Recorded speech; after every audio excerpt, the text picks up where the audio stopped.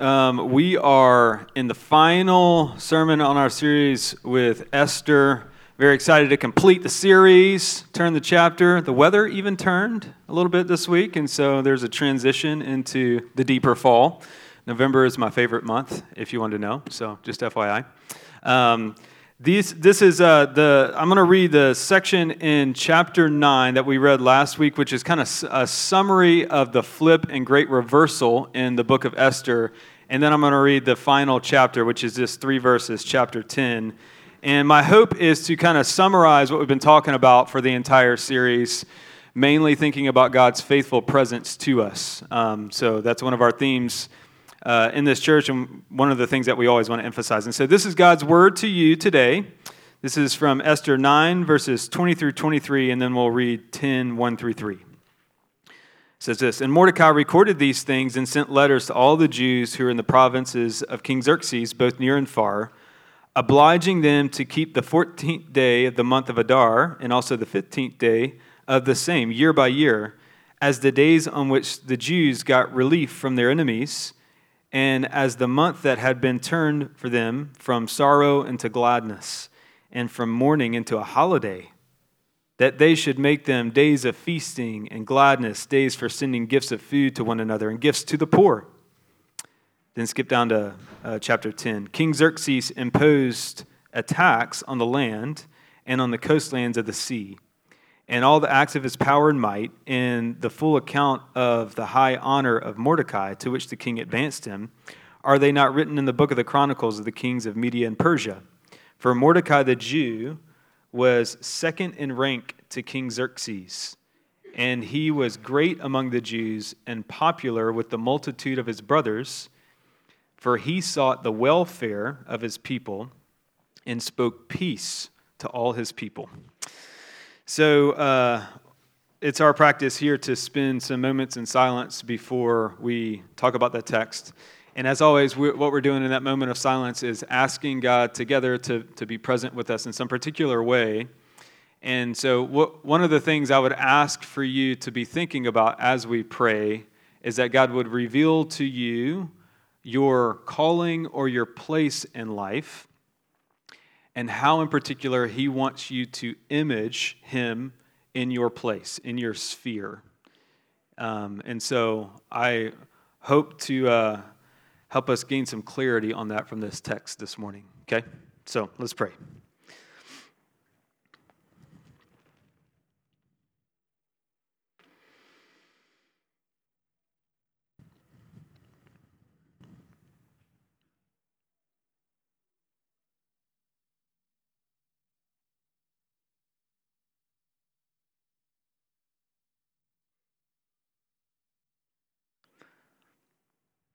Father, Son, and Spirit, you are always loving and always in community in and of yourself. And from that love and community, you extended that into this creation, and that's where we are. And at our best, Lord, we are an extension of that gospel love that's existed before the creation of the world. And you've placed us in particular eras, in particular cities, in particular homes, in particular bodies, and you want us to image you. Lord, that's your desire. And the best way that we can image you is to know that you love us, and that we can't get away from your love, and that nothing can snatch us away from your hand. And Lord, so much of our lives threatens us to disbelieve that great truth. And so I ask that you would peel back the distraction, peel back the fears, and speak peace to our hearts right now. By the Spirit, in Christ's name, amen. I really love this series. And I really loved how you guys have interacted with the Scripture in this particular season of our church. And so I'm proud of you. Way to go. The whole series has been a focus on God being faithfully present, yet hidden in a secular culture called Persia. That's what the book of Esther is about. And this this culture in Persia not only didn't believe in God, but they sought to annihilate those who did believe in God. And the person of Haman is the one that was violent towards those who believed in God and God's presence. However, in the midst of that violence, we also saw that Esther and Mordecai, they didn't return to Jerusalem, which is where the temple was, which is where God's presence was said to have been, for whatever reason. And they stayed in this anti-religious environment where at the very least, Esther and Mordecai were complicit in actions that were very against the law of God. And yet, meaning she married a pagan person. Now, that was out of her control, but at the very least, they were involved in things that we would say, that isn't biblical. And yet, God still used them. God still used them in ways that literally kept the line of Jesus alive. And Esther is about God governing all that comes to pass in the normal course of human activity. So there are no miracles in Esther. God's name is not even mentioned in Esther. And what we see over and over and over again is that God is faithfully present to you so that he can be faithfully present through you by faith. That's how this book ends, that God is faithfully present to you so that he can be faithfully present through you, and that requires faith. That requires believing that he's there. Now, where do you see that in the book of Esther? Now, I want to give sort of like an overview of what all we've learned in the book of Esther in this sermon to close it up. But Esther was a queen, and she was in a very high secular position, and I want you to hear me clearly now. God wanted her there, okay? She was in a very high secular position, and God wanted her there. And when the whole story changes in chapter 4, when she believes that God could work through her, that God placed her in that position for such a time as this. That's what Mordecai says in chapter 4. Maybe God has placed you in this position for such a time as this. I've used this example before, but this has always stuck with me. At the commencement speech of my seminary, when my seminary came into existence, there was a guy named Leo Schuster. He was a very gifted man. He gave the commencement speech to kind of bring our seminary into existence. And he said, when I was in seminary, I had a professor that said, now remember, Leo, remember how a turtle gets to be on top of a fence post. And he said, Leo, all that you've gotten to at this point in your life has been a gift. You've been placed where you are. And I want you to begin to think about, what is your fence post? Where has God placed you? I was talking with a friend of mine. She was in a higher position in a secular company, and I was asking her, I was like, hey, what's the difference between secular leadership and church leadership?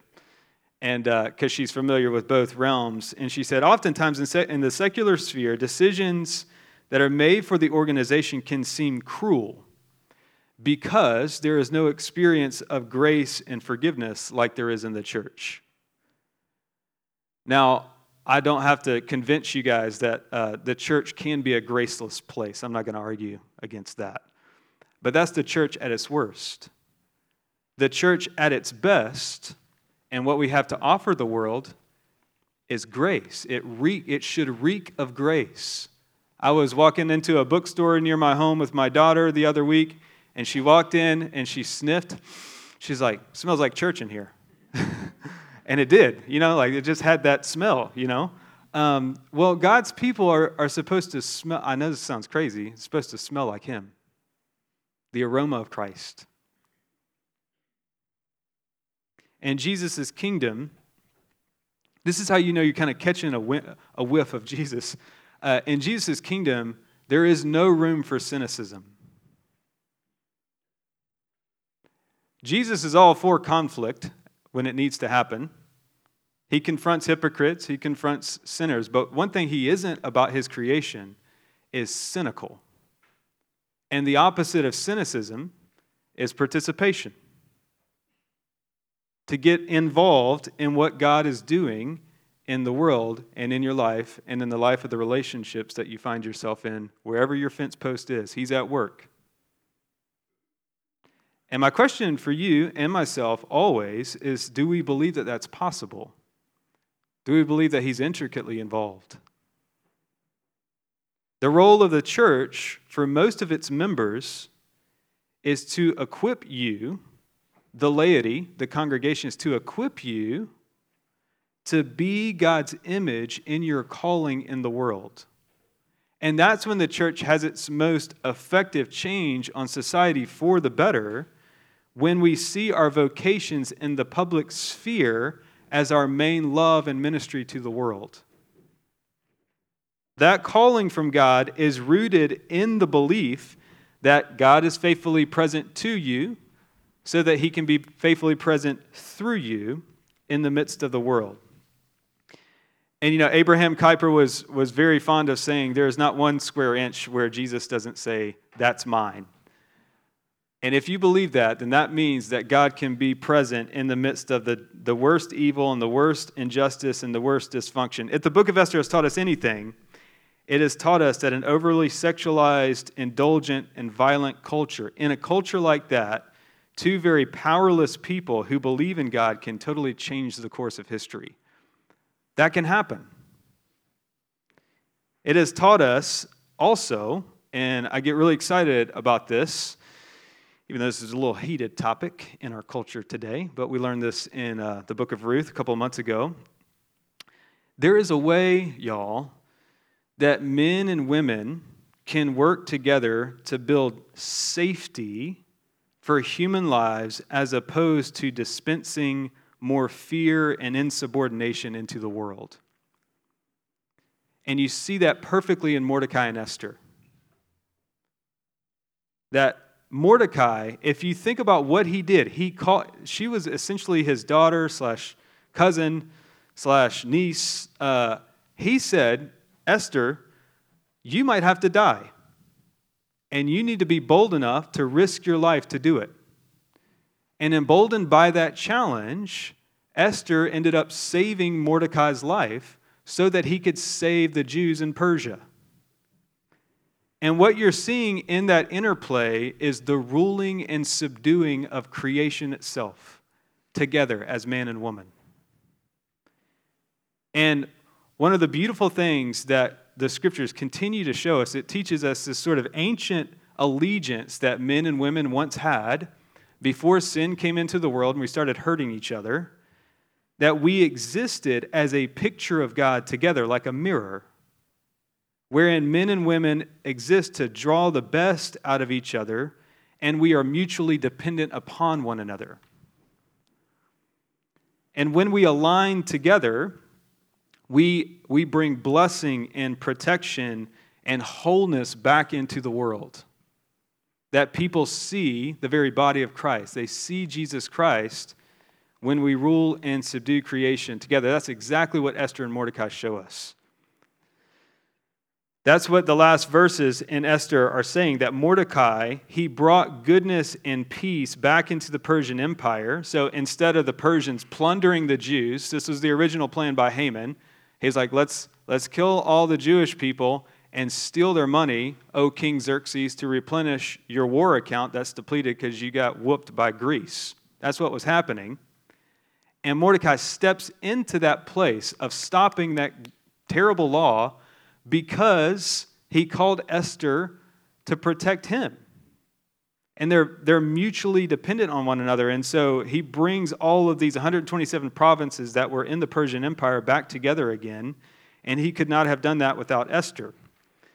And what God wants us to do as human beings is that He wants us to value others more than the self.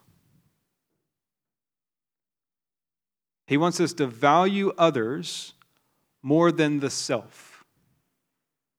What we've seen in Haman is that Haman valued himself at the expense of others. Haman eventually, what happens when you do that, in individuals and cultures, is that you eventually fall into your own trap. That's why the Apostle Paul tells us, very important for us, especially today, the Apostle Paul tells us that we actually don't wrestle against flesh and blood. We're not wrestling against physical enemies. Our deepest conflict is not with our physical relationships, but our deepest conflict is in nature spiritual. And you see it perfectly in Haman. Haman was his own worst enemy because he didn't take what his heart most deeply longed for to God, and he looked for it in what he could attain. And when you do that, other people get in the way, and you got to get rid of them. Nothing was a gift to Haman, and he was trying to climb up on that fence post himself, and he was suffering. This is the really sad part about when you do that, when you forget God, and you forget that you're meant to serve other people, your suffering becomes meaningless. It goes into the nothingness of hell because he would not take his deepest longings to God.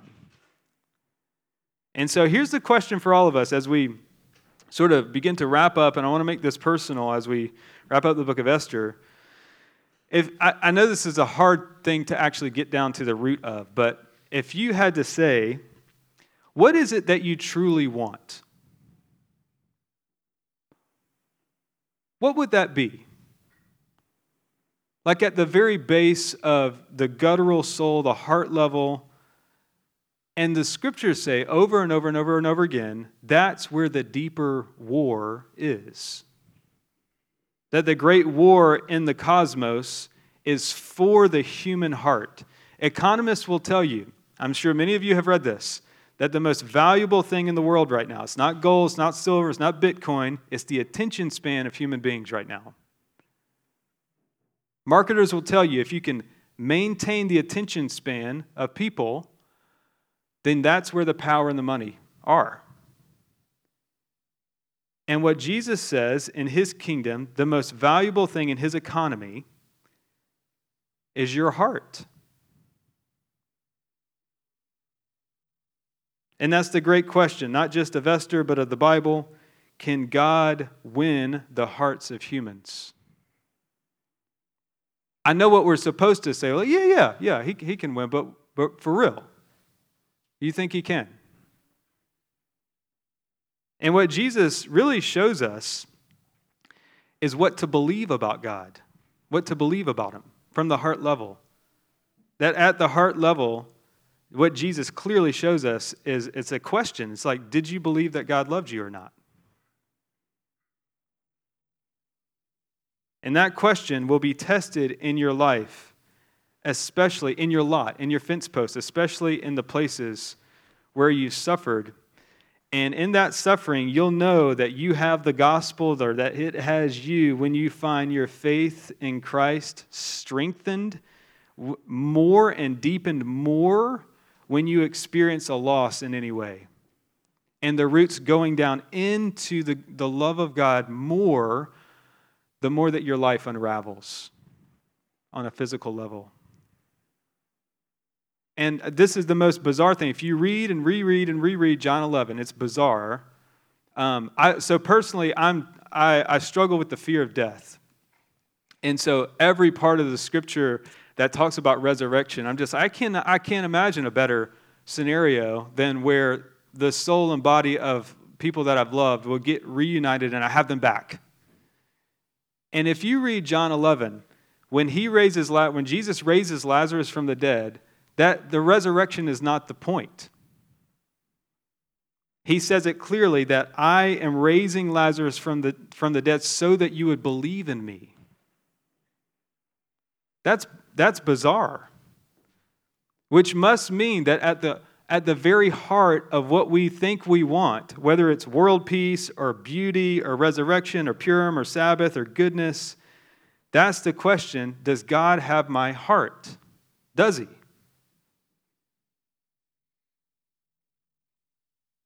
Now, if you're like, well, how would I know if he had my heart? Well, have you ever gotten over what Jesus has done for you, specifically in your life? And even if you have grown bored with him, that's why he came. I love John Newton because later on in his ministry, deep into his life, he would write letters to people, and it's like super humble and revealing about what's going on in his heart. He says, every morning I wake up, what I find is that there's new mercies from God and new ingratitude in me. And he said, scarcely could two persons be less alike than I am from myself sometimes. Esther was not a bastion of faith.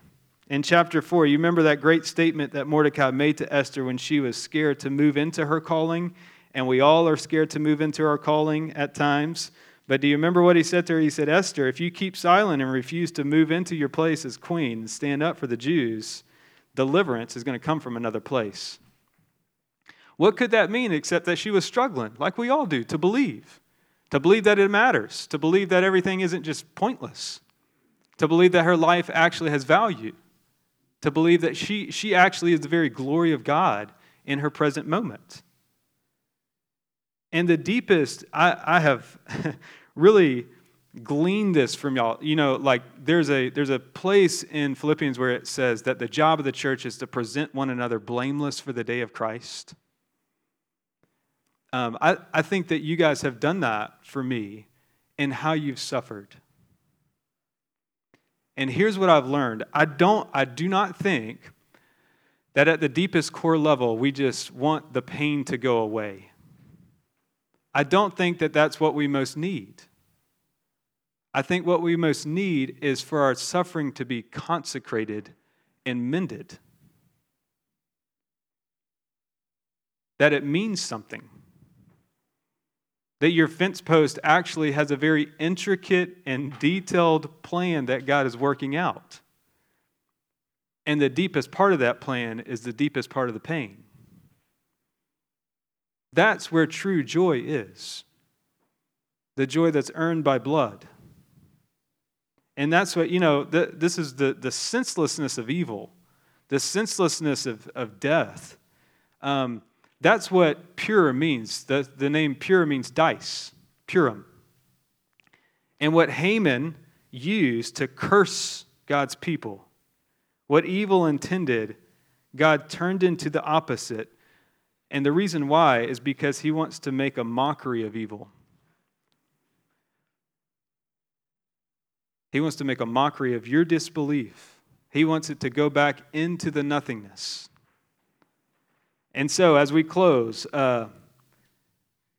what is it that represents your downfall or your lot? What is the fence post that you don't want right now?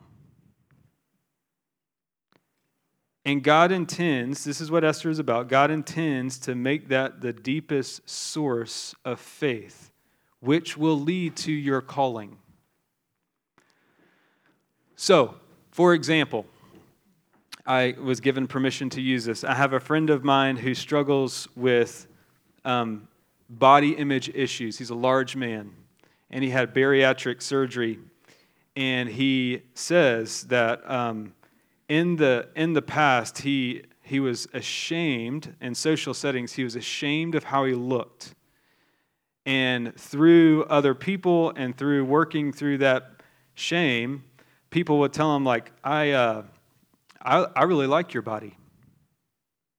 Because when I'm around you, I feel protected. I feel like you're hovering over me and protecting me from harm. And my buddy, he said, this is a pastor friend, he said, I really began to change the way that I walked into a space and began to see my body as God's presence. And one of his daughter's friends died on a soccer team, and he said he went into that space. There was no chaplain, there was no pastor. He's like, in the past, I would have held back. But this time, I was listening to other voices, not the voice of shame, and I was saying, use your body for comfort. Use your body for strength. And he said he went up there and he held the coaches for a long time, and he would hug the players, And what was going on is that he was stepping into the glory of how God made the brother and what God wanted to do with his very body. And what was happening, you guys, that he began to settle into his fence post. He began to settle into his lot in life, and he saw it not as a curse, but as a gift. That's what Jesus is about. That he lets us see, like, oh my gosh, I thought where there was only shame or that there was only curse, like that's the good stuff that I now get to give to people. And when that happens, you give the gospel to the world by faith. And this can happen, of course, in individual lives, but when that happens on a communal level, it's really powerful. And you may be right now like, my family is so jacked. I have so much pain in my family. The lot of my family, the fence post of my family feels so very hopeless. And what the church is called to do is to step in the midst of that and say, the gospel actually allows me to see something quite different than what you're concluding. The gospel allows me to see that God's at work in this. What you think is hopeless is not. That there can be wholeness where there was once emptiness. And I really do think that's where the gospel starts on Genesis 1, verse 1. Where who was over the face of the deep? This the Spirit of God hovering over the face of the waters, like a mother bird hovering over her little babies. That's God. Always present, always with you. And with that, he wants you to be his presence to others. But that's got to start with the fact that your heart most deeply wants him, and he would love to give it to you. Do you believe that? Do you believe that he or she who gets you gets a good thing? Because of Jesus Christ blessing you and turning your shame into glory. That's what Esther is about. He changes our sorrow into gladness and our mourning into a holiday. So let's pray and confess, and we'll come to this table. Father, we thank you for your word, your revelation in each era of human history. It seems so distant for us to be thinking about the Persian kingdom 500 years before Jesus came on the scene. But Lord, you were there, just like you're here with us. Always working, always present, always behind the scenes, hidden. Working your magic, Lord, the magic of the gospel, the mystery hidden for ages that Paul says has now been revealed in Jesus Christ. And so, Lord, we know and we trust that you won't let evil win, whether that's evil inside us or outside of us, that you're working it into your master plan. We don't understand that. We don't understand how that all works together, but that is clearly what we see in Jesus Christ, where human decisions and your will collide, and exploding in the world is the gospel, your kingdom. And so help us to trust that. Help us to believe in him. In Christ's name, amen.